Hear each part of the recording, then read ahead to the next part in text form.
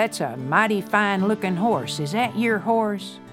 Paved sidewalks and streets and tall buildings, stores on every corner, and businesses where music was coming out. It was hustling and bustling. We love stories!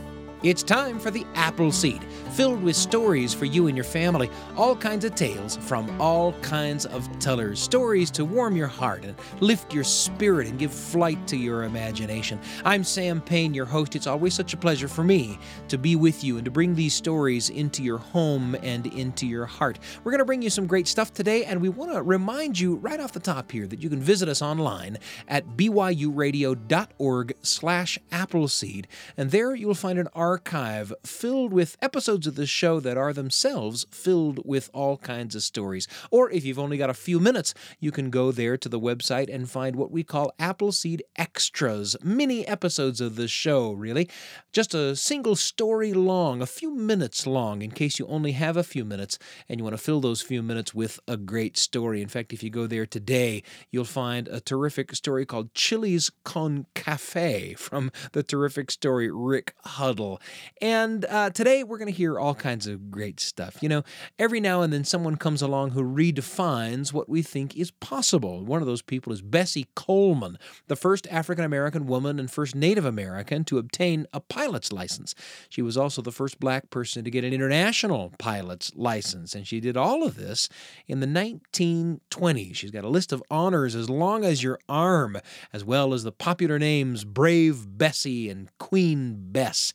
And she's long gone now, long since passed away, but her legacy lives on, and her story will be told to you today by the wonderful storyteller Charlotte Blake Alston. You're going to want to listen for that a little later in the hour. But first, we've got a story from the wonderful Texas storyteller Donna Ingham. It's the story of her fascination with Roy Rogers when she was a kid. In fact, the story is called Waiting for Roy, a tale you'll enjoy here on the Appleseed.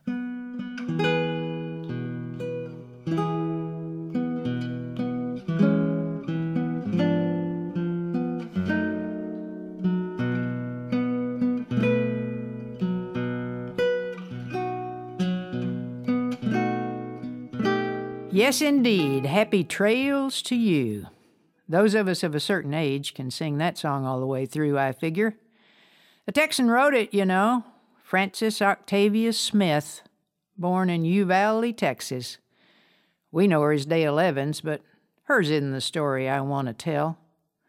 What I want to tell you is my mama did let her little girl grow up to love cowboys, starting with my daddy, who thought he was the last great cowboy of the Western world. But by the time I got into elementary school, I was mostly enamored of the movie cowboys, especially the king of the cowboys, Roy Rogers. Oh, I was a big fan. I knew all about him. I listened to his radio show. That was way back before he had a television show. And I read his adventure books and listened to his songs on those old 78 RPM records. I went down to the Rex Theater there in Amarillo, Texas, where we lived every Saturday afternoon that one of his movies was the matinee feature. Later, I would watch his television show and learn that theme song, Happy Trails. But I didn't have his autograph. At least, not yet. When I was about 9, though, I guess, and in the 3rd grade, I saw my chance.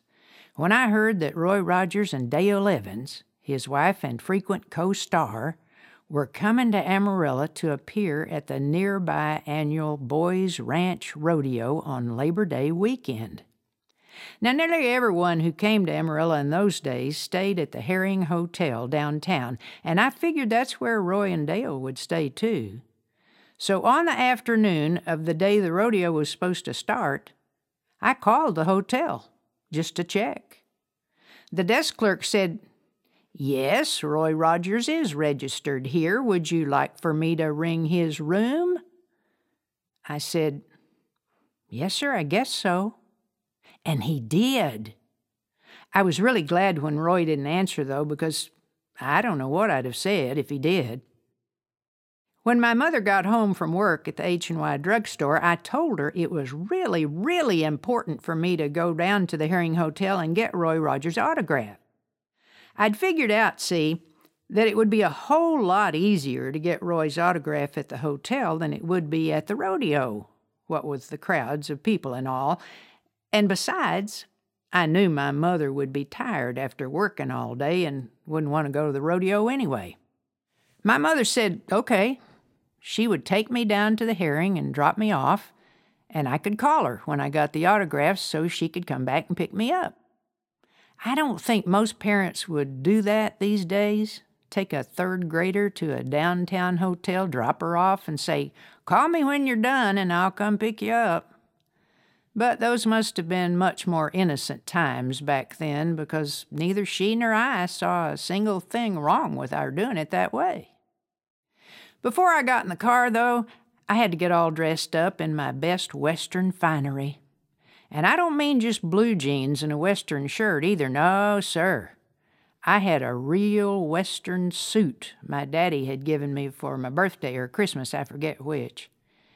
It had tan gabardine pants with creases down the front and a short gabardine jacket with those little pointy designs off the shoulders and in the middle of the back.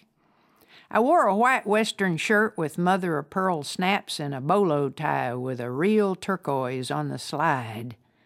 I had a tulle leather belt with a horse's head on the silver-plated buckle and boots, of course. Now, my boots were not quite as pointy-toed nor as high-topped as I might have liked, but that didn't matter, because my daddy said no real cowboy, Roy Rogers notwithstanding, ever wore his pants legs down inside his boots. My hat had a stampede string on it, but I tucked that up inside because for once in Amarillo, Texas, the wind wasn't blowing. And I wasn't riding my horse to town after all. I wish I was, but I wasn't. I did have a horse. In fact, I was taking a picture of my horse with me. That's what I was going to have Roy Rogers sign. My horse's name was Cutie Pie, but of late I had started calling her Lady after Roy Rogers' horse before he got Trigger. Now, I bet a lot of you didn't even know he had a horse before he got Trigger, but he did. Like I say, I know all about him. See, I had it all figured out. When I handed him that picture, Roy would look at it and say something like, "My, that's a mighty fine-looking horse. Is that your horse?" And I'd say, "Yes, sir, and her name's Lady, just like your horse before you got Trigger. And she's a sorrel, too, kind of that red color, just like your lady." And he'd say, "Why, she sure is," or something like that. And the conversation would just go on from there. I hadn't quite worked the rest of it out in my head, but I knew it went on. Finally, I strapped on my guns, 2 of them. When we played cowboys in my neighborhood, I always got to be Roy Rogers because I had 2 guns and 2 holsters. My friend Janelle had only 1 gun and 1 holster, so we made her be Gene Autry. Since my guns were just for show on this trip, though, I unloaded them. I flipped up the side of the cartridge chamber there and very carefully removed the roll of caps, the little circles of gunpowder showing through that red paper tape, put them back in their box. When we got to the Herring Hotel, my mother let me out and drove off. I walked into that grand old lobby with its great high ceilings and its marble floors and finally stationed myself by the big fountain in the middle of the lobby. The water splashed over into a goldfish pond. I stood there where I could watch the goldfish, but I also stood facing the elevators so I could watch for Roy and Dale and head them off when they came down.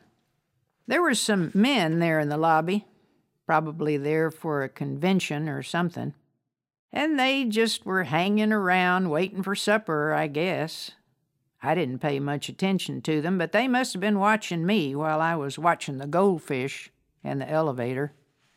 It's a good thing, too, because when Roy and Dale finally did come down and step off the elevator into the lobby, I could not move.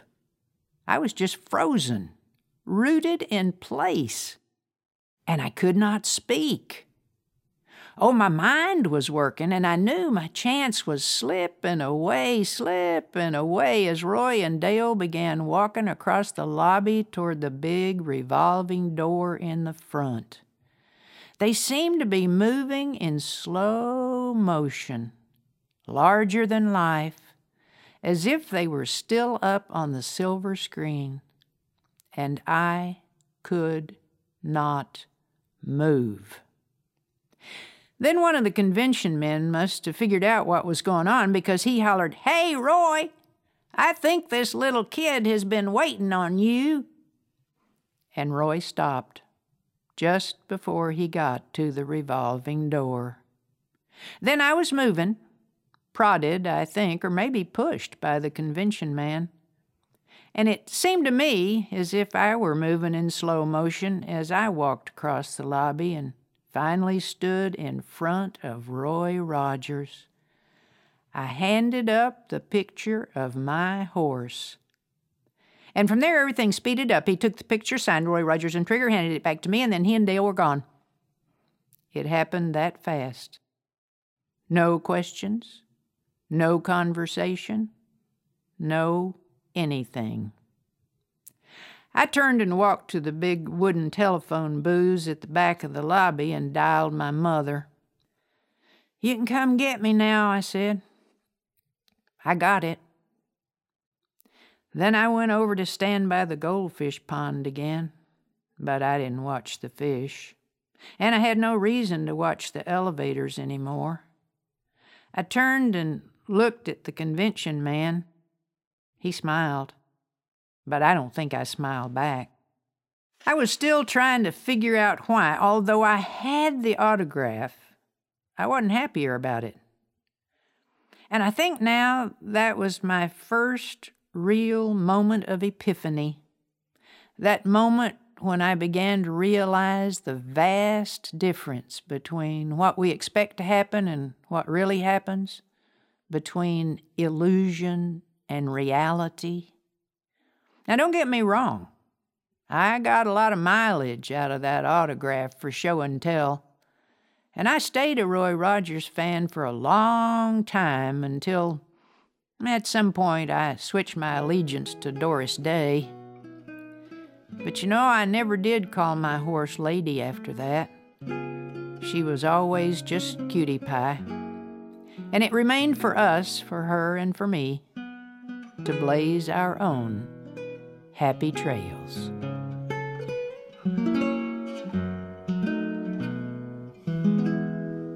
Waiting for Roy, a story that may call to mind any opportunity you may have had to meet your hero. That's a story worth telling if you've got it. You can tell it to the people that you love around the kitchen table or the living room.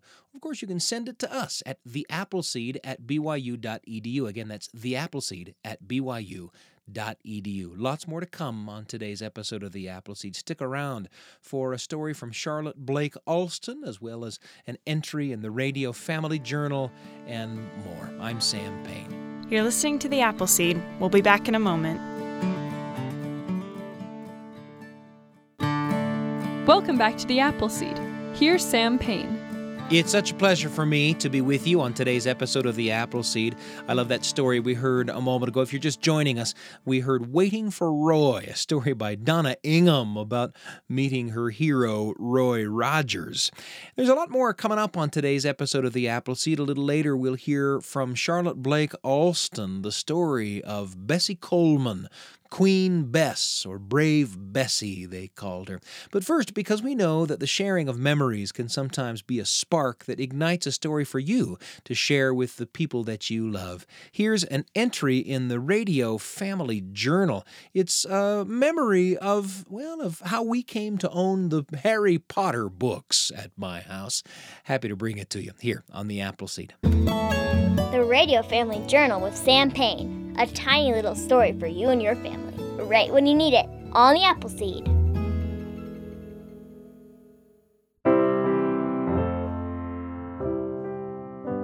I remember the first time I heard someone recommend the Harry Potter books. In those days, there were only 2 of them. I was visiting the very wonderful Treehouse Children's Museum in Ogden, Utah, and a copy of Harry Potter and the Sorcerer's Stone lay on top of the desk of Lynn Goodwin, the museum director. And another one of the museum's staff, an old friend of mine named Wes Whitby, asked me if I'd read Harry Potter yet. Well, I hadn't even heard of it. Emily, Wes's wife, said, "You should read it. It's fun. It's full of magic and full of the difficulties of being at school, except it's a magic school." This was before the books took over the publishing world, before they were made into films, before everyone in the world had read them. It was still largely a pre-Harry world. "I'll have to read it," I said, and then promptly didn't. I didn't even think about it again until my dad came for a visit to my house, and while he was visiting, sat down on the couch to read Harry Potter and the Prisoner of Azkaban. By now there were 3 books. These books are everywhere, I began to think. And that week, I picked one up and began to read it aloud to my 4-year-old. We were both hooked pretty quickly. We finished the first book in no time, and the day following, we opened the front door in the morning to find an owl on the porch. It was a white stuffed animal owl, a plush toy, and it sat atop a letter in an envelope and also a book. The letter was addressed to my 4-year-old, and it congratulated him on finishing the first Harry Potter book and asked that we accept the next book, delivered by the bird, with compliments. We were to leave this stuffed animal owl on the porch that night, but the book was ours. Well, a book delivered by Magical Owl was just the kind of thing that a parent might do to keep a kid interested in reading. But it wasn't me. I didn't do it. I hadn't bought the book or placed the owl on the porch or written the letter. I had done none of those things. I looked at the boy's mom. She hadn't done it either. It was a mystery. We read quickly through Harry Potter and the Chamber of Secrets, and on the morning after we finished the book, we opened the front door to find that the owl was back, and in her plush talons, another letter and another book, too. The letter said much the same thing as the previous letter had said, addressed to my 4-year-old. It congratulated him on finishing the second book and hoped we would accept the third with compliments. And forward we went. My 4-year-old turned 5, and then 6. The reading aloud continued. And at the completion of each book, the owl would return with the next book. It was an experience right out of a Harry Potter book.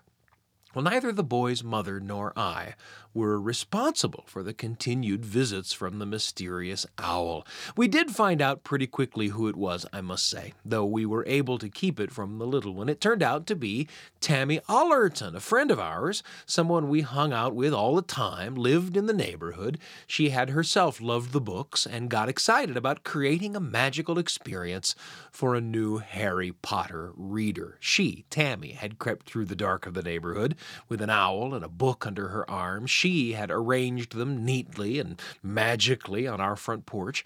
And because my kids and Tammy's kids were friends, Tammy was among the first people who got to hear about the magical visits from my son, who loved to tell her about them. They would talk together about the books, my son never suspecting that his conversation partner was actually his magical benefactor. And I guess it worked. My son continued to relish our read-alouds. We branched out to The Hobbit and Holes, and later on, Al Capone Does My Shirts, and even the very excellent The Search for Lincoln's Killer, the young people's version of James Swanson's book Manhunt, about the assassination of the 16th president and the hunt for John Wilkes Booth. When my son got married, it was a book I gave him as a wedding gift. So, yeah, I guess it worked. A little actual magic with his reading of Harry Potter worked wonders. I gotta say that books themselves are their own kind of magic, of course. You don't need a surprise on the front porch for every book you read. The family bookshelf is its own kind of Hogwarts. That said, while the magic of books operates independent of special delivery by plush owls, those magical book deliveries from Secret Tammy sure were memorable. In the getting my son to love reading scheme of things, they didn't hurt a bit. The Radio Family Journal with Sam Payne. A tiny little story for you and your family, right when you need it, on the Appleseed. Thanks for joining me for that entry in the Radio Family Journal. You know, when it comes to favorite books, sometimes the story of how you came to own the book is as fun to remember as the book itself. Up next, how about a conversation with a friend? Great stories come into our lives in so many ways, through the films that we see, the books that we read, the meals that we share, the songs that we remember, and of course, the tales that get passed from teller to listener, sometimes over generations and generations. And talking about some of the ways in which great stories come into our lives is something that we love to do here on the Appleseed with friends. And I'm pleased to be joined by a longtime friend of the show, Anthony Bircher, joining us from his home in Virginia. Anthony, such a pleasure to have you with me. Greetings. Good to be with you as well. And so I too am fascinated where stories come from. Where do these things originate? And I figured there's this one story I tell. It actually originates in two different places. And I watched both of them on television. I'm a kid of the 60s. And so we had those horror movies, those black and white horror movies with Frankenstein and Dracula and Wolfman and Mummy and Creature from the Black Lagoon. Sure. I loved all those guys. And I figured it out that as a kid heading into puberty, you identify with those monsters, especially Wolfman, because you've got hair just sprouting out from places you didn't expect. Your voice is crazy. You can't talk anymore. You can't control your temper. Oh, you're definitely the Wolfman when you're heading through puberty. And so I loved all those monsters. Now, in my house, there was another TV show we loved. My dad rarely sat down and watched TV, but he would sit down and watch Hee Haw. And, people consider that thing so lowbrow and awful. Oh, our family loved it. Now, I want to, folks, give it another chance, because there are some of the greatest bluegrass and country musicians that come through there. They had the best of the best on that show. They also if you're not familiar with Hee Haw was this wonderful variety music show full of jokes, full of music, full of guests, and full, as you say, of terrific country and bluegrass music on every week. We all watched it. Wonderful stuff. Yeah. Plus, now here's why storytellers should watch. They actually had storytellers on that show from time to time. My favorite, Archie Campbell, he was the barber. And as he cut hair, he would tell stories. And from him, I heard the very first examples of Lackwards Banguage or Spoonerisms. From Archie Campbell, I heard the P Little Thrigs and Woe Snight and Rindacella. And I said, yeah, that's for me. It's called whipping your flirts. It's when you exchange syllables as you're talking. A long time ago, 1800s, there was this Reverend Spooner who did that. All right. And so it's named after him, Reverend Spooner. But one day I now have a Halloween show coming up. I've got me and a bunch of storytellers were on the list. And I was like, I want to do something different. And so I remembered these two things, Hee Haw and monsters. Yeah. And then it hit me, Stankin' Frying. See, a long time ago, there was this sad scientist. His name was Dr. Stankenfrine. And he actually believed he could bring the lead back to life. He did. Late at light, he'd go out to the commissary, dig up the dead bodies, but he could never bring the lead back to life. So he got an idea. He would take different potty darts. He would take maybe your kiver and your Lidneys, your Lauder, your Hungs, or your Brummel, or your Stain, and sew up his own monster. And so, but now it gets confusing because you have Dr. Stankenfrine and Monster Stankenfrine. But Monster Stankenfrine was all sewn together. But then Dr. Stankenfrine did something strange. Went to town. He went down to the Dome Depot, bought 2 betel molts, took the 2 betel molts and stuck them in the monster's mech. And he attached this wire out the window, up the castle to this lightning rod, and waited for a thunderthorn. And all of a sudden, the blim was woeing, and then the lightning was lashing. It was a thunderstorm, and all of a sudden, that lightning hit that lightning rod down through the wire all the way to the monster's mech, and he came to life. Dr. Stankenfrine was so upset, he forgot to connect the cocal boards. So now all the monster could say was Oh, but he was mean. He broke loose, so mean as a snaddle rake, really. He broke loose.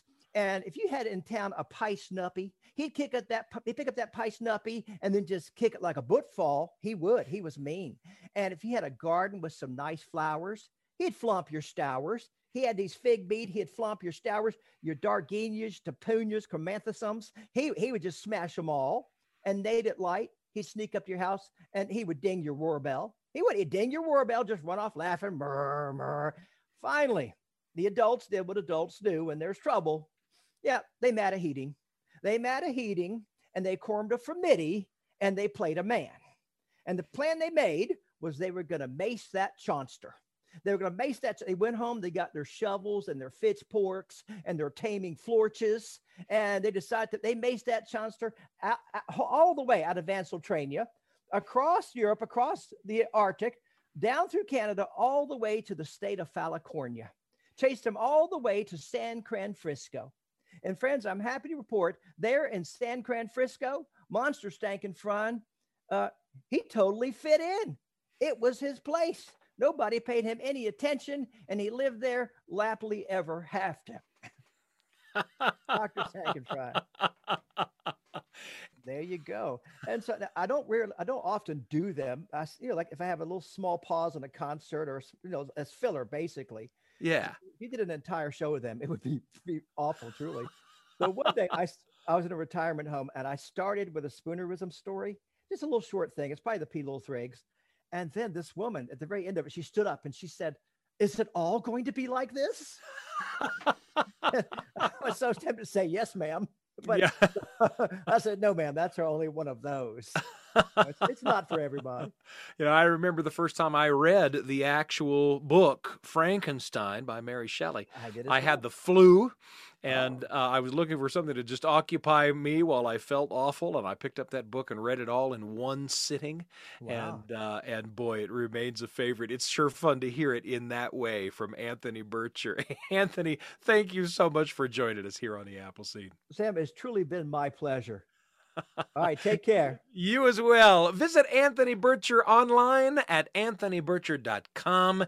And of course, you can hear Anthony Burcher's work on the Appleseed. You can find episodes of the Appleseed to listen to on demand anytime you like. Take them on your mobile device at byuradio.org/Appleseed or Google the Appleseed podcast for something new just about every day on the Appleseed. My pleasure to chat with Anthony Burcher, and there's a lot more coming up right here on the Appleseed.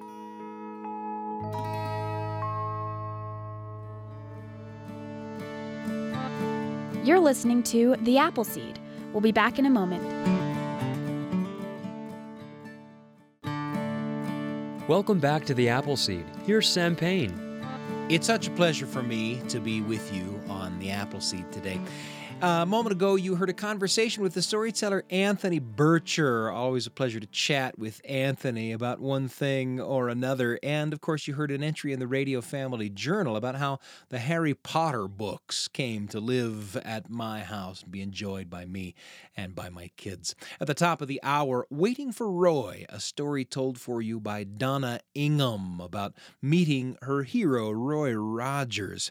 We're going to wrap up today with a story of Bessie Coleman, Brave Bess, they called her, the first African-American woman and the first Native American to obtain a pilot's license.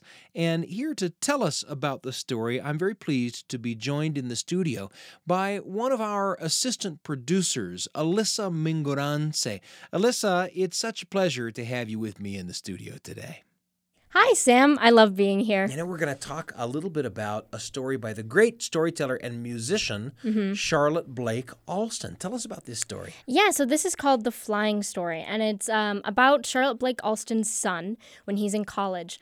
And he's a little directionless, he has some things that he likes and he has some things that he's good at, but he's not just clicking into what needs to be his thing, right? That has never happened to anybody in the history of the world. Yeah. Yep. And he ultimately finds inspiration in the past through a figure that I think can be inspirational to all of us. Yeah. The story is The Flying Story, and as Alyssa says, it's the story of finding inspiration in the story of someone who has come before.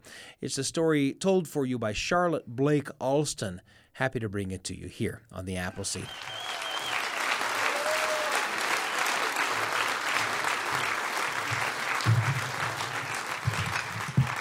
Thank you. And thank you for choosing to come into our set today. In the summers of 1998 In 1999, there's no feminine way to get up on these stools.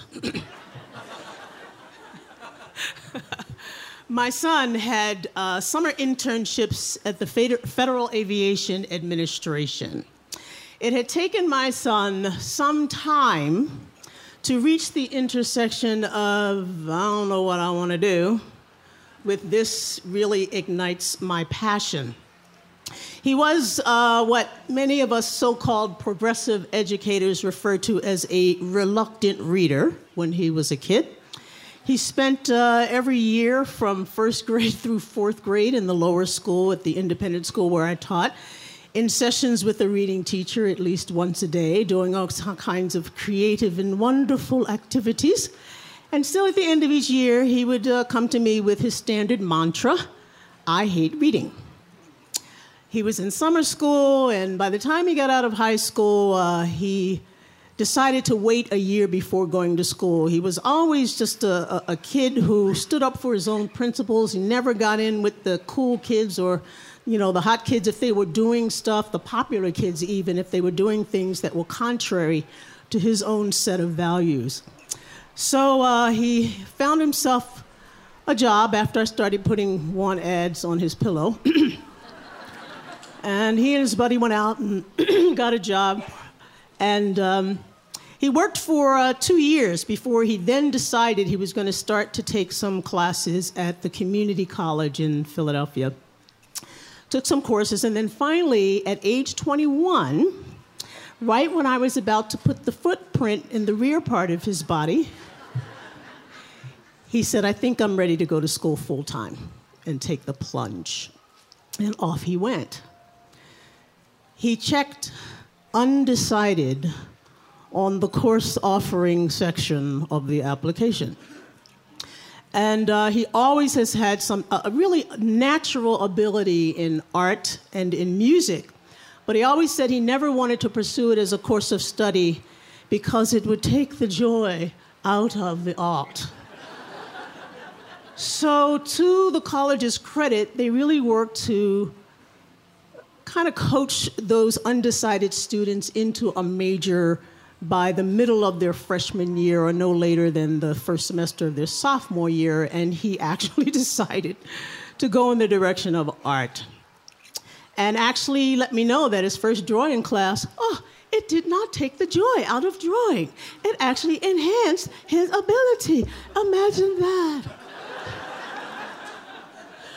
He also took a photography course, a nature photography course, and that's an interest that he has rekindled recently, actually. He's got a very good eye.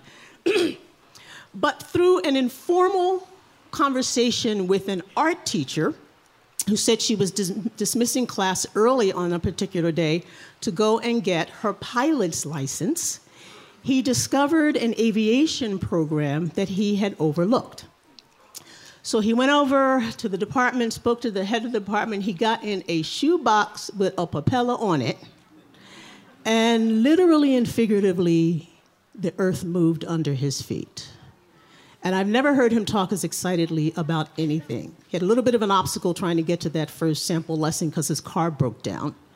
And it just so happens that my college roommate lived about 45 minutes from the school. And I said, it's his godmother. I said, just call her. The worst she can do is say she can't do it. She said she picked up her papers from her English class that she was teaching and graded papers. And she said when he got off that airplane, his eyes were as big as saucers, and you could just see the energy coming off of him. Never heard him talk as excitedly about anything in his life. He kept saying, I took a flight, took a sample flight. And I'm thinking, either you fly or you don't. How do you take a sample flight? What do you mean a sample? I flew a tuna can? Mother, it's a single engine plane. But that changed really the whole direction of his life. And so fast forward or fast back to the summer internships. By the way, he even got an opportunity to fly in a private plane with the name of the United States of America on it for a trip to Canada, your tax dollars at work. But they're really working to nurture the next generation of people in the aviation field. But he would spend his lunch times at the Air and Space Museum in Washington, D.C. And it happens that on the mezzanine level, there is one area where there is a display, which is a tribute to African-American aviators, and he was drawn to a photo of one woman and the caption underneath. And he went to the bookstore and saw that there was a book about this person. And he called me and told me that he read the book in one night. Now, this was my non-reading son. And he said he was going to send it to me. And I thought, well, any book that stuck my son's face up into it, I'm interested in seeing that. And it was a story of Bessie Coleman, aviator, by Doris Rich. And as he did, I read the book in one night. And when I was done, I actually had tears on my face. And I thought of all that she went through to achieve her dreams, her goals. I thought of all of the people like her who had to endure those same kinds of struggles just to follow their own path. I thought of my father, who never talked about his military service, and a lot I discovered in papers that were left behind that we took out of our parents' house, and in letters that they had saved, my mother had saved, that went back and forth between them when he was in the service. He was one of 3 African-American men to apply to, be accepted into, and graduate from the Radio Operators Mechanic School for the Army, Air Corps. There was no Air Force back then, in 1943.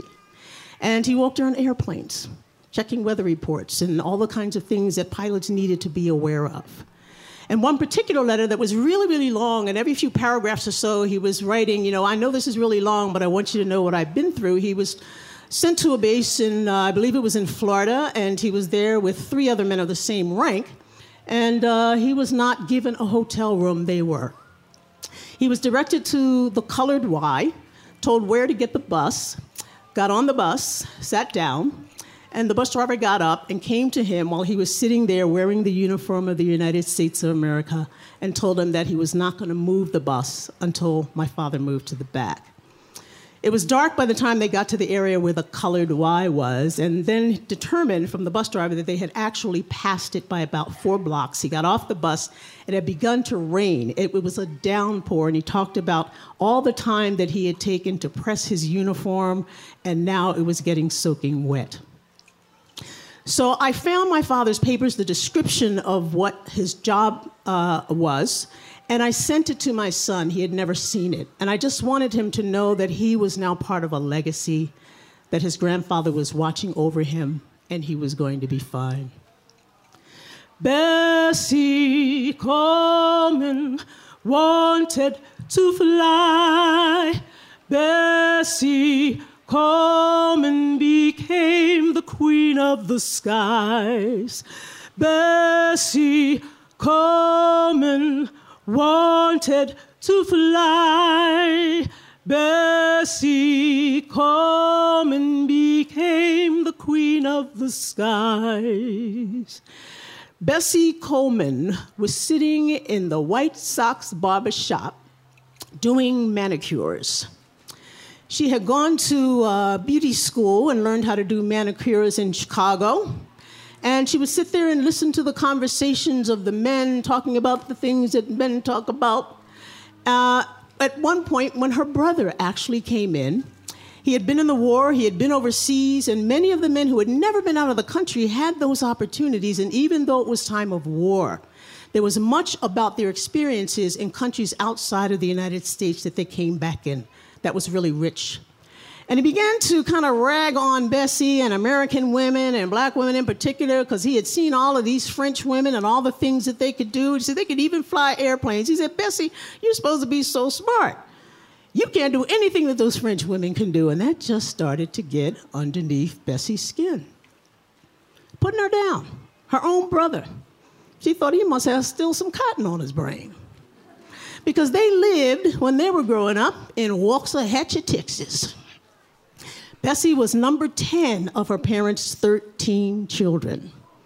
They walked 4 miles. She did when she started at 6 years old to the schoolhouse.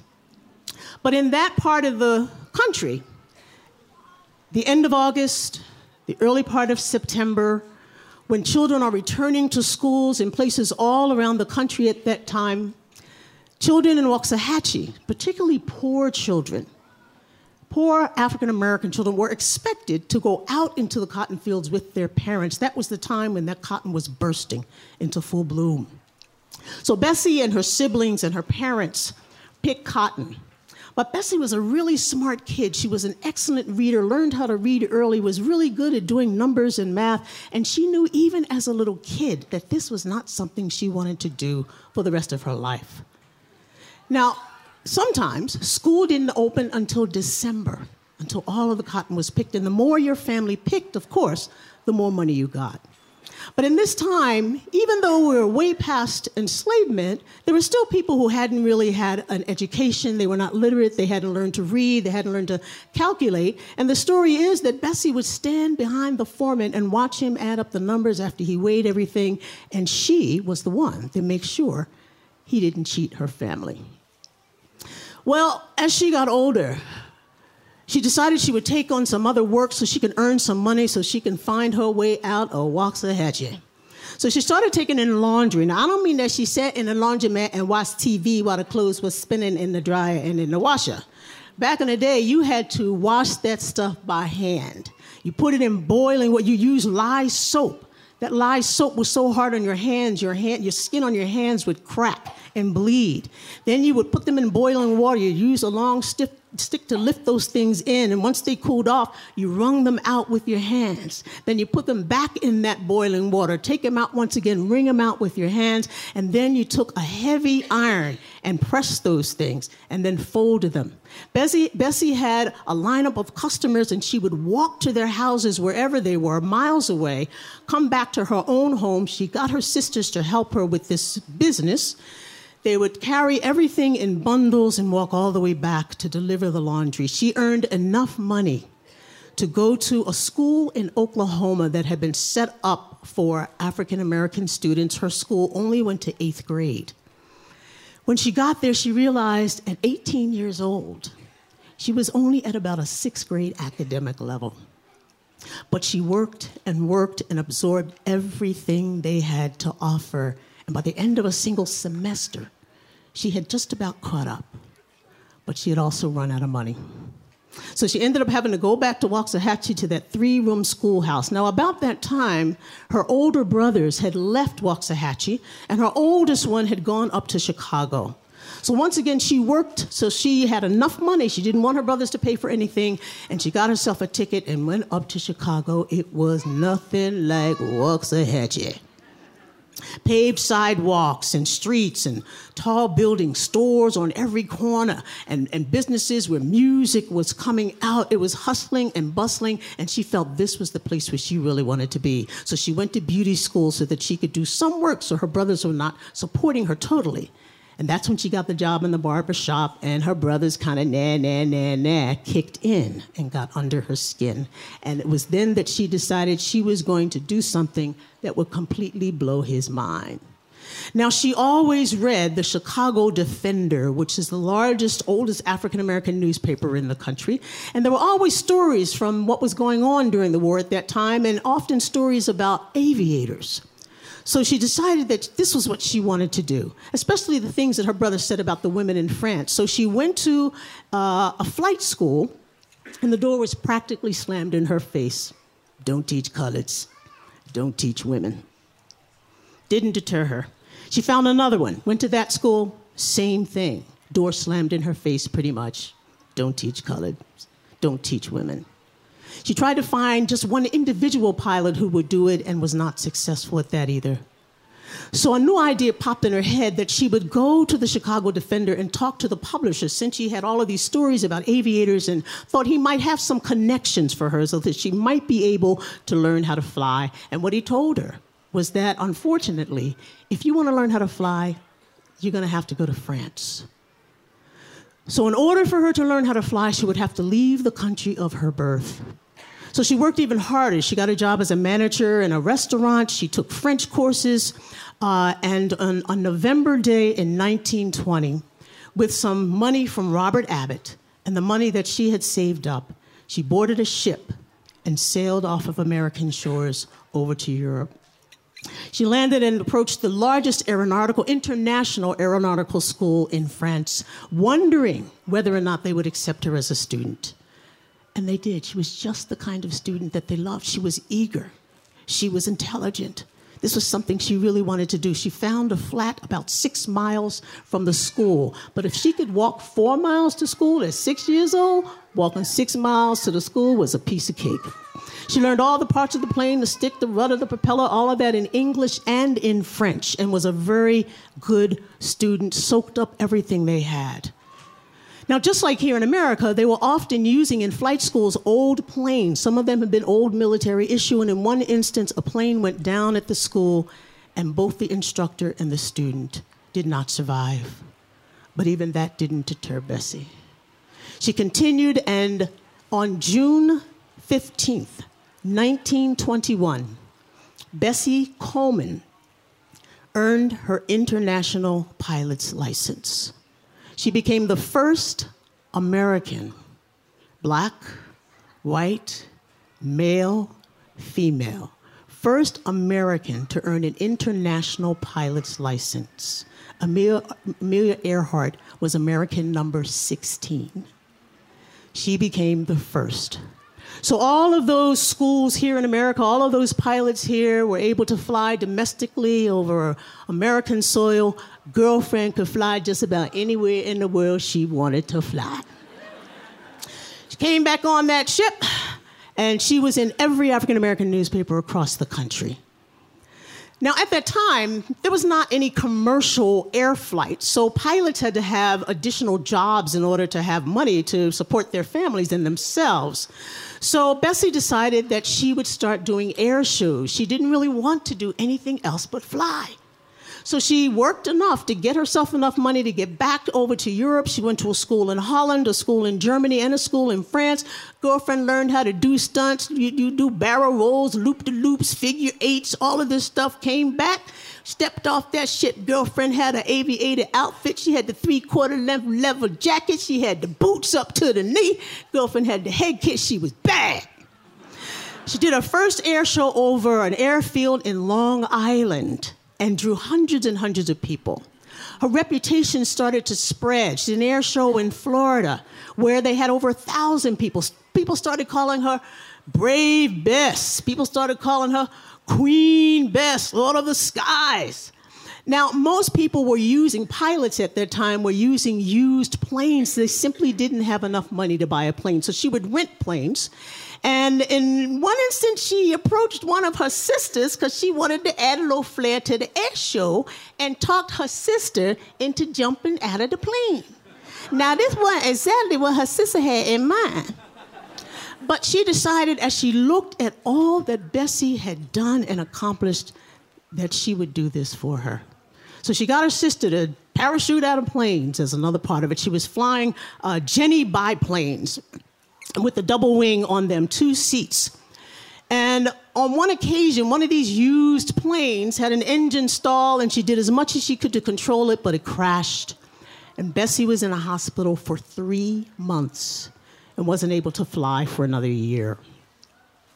Also, at that time, she started being invited to come and talk at churches and at schools and for a lot of social and civic organizations in the Black community. She wanted to encourage people and let them know that both the sky was both literally and figuratively the limit, and that was no limit to their skill and their ability and their desire.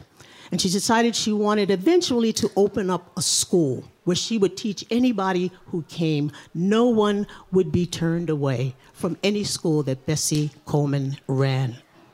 But she continued to do air shows. In one instance in Texas, there was going to be an air show where she was going to be featured. And they decided that African Americans would have to come in one gate and stand in one section, and whites would come in another. And she decided that she simply would not do the show. But they thought calculating all the money they was going to lose by not having a show after having advertised it and everyone came in the same gate. Bessie always stood up for what she believed. Well, she started really working on trying to get enough money to get her own plane, to do her own air shows. And as she was able to accumulate that money, it got to a place where she started thinking that maybe doing stunts was not something she really wanted to focus on, but really opening up her school.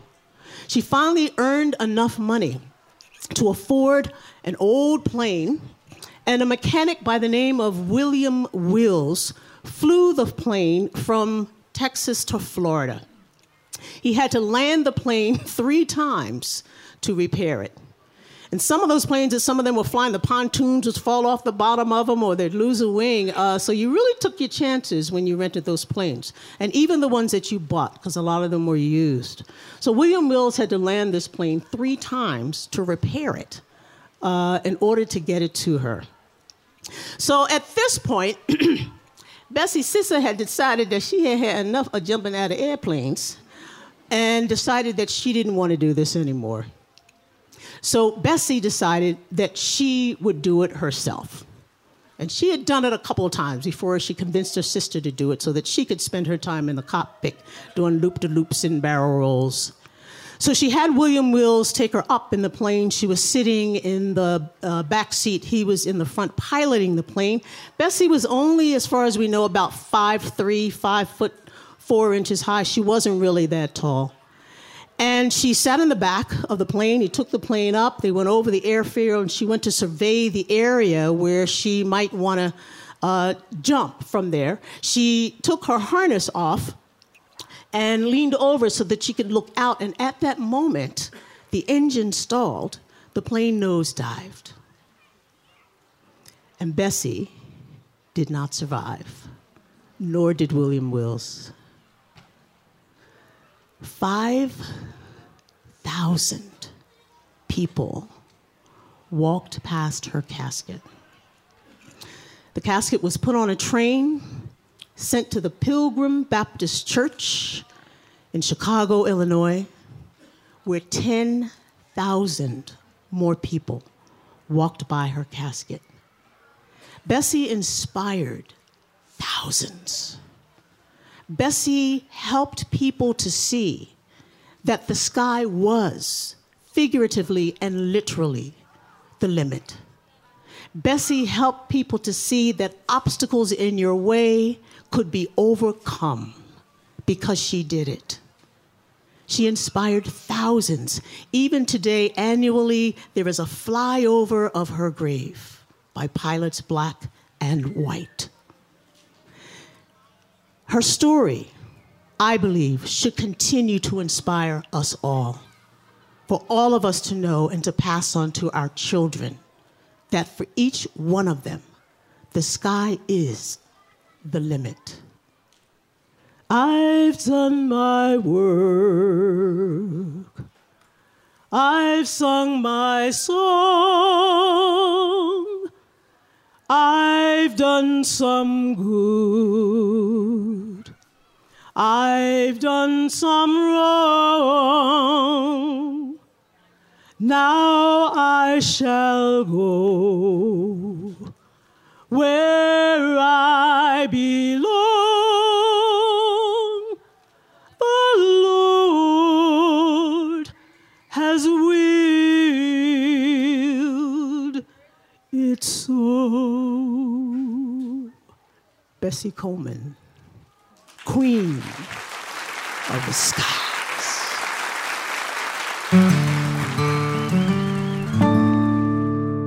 The story of Bessie Coleman, told for you by Charlotte Blake Alston. And not just the story of Bessie Coleman, but the story as it touched the life of Charlotte's son, who was trying to figure out what he wanted to do in his life, right? It's always inspiring to stumble upon a story of a historical figure that seems to really click with you. It's great to listen to that story, not only with you, but also with one of our assistant producers, Alyssa Mingorance. Alyssa, tell us what you love about that story.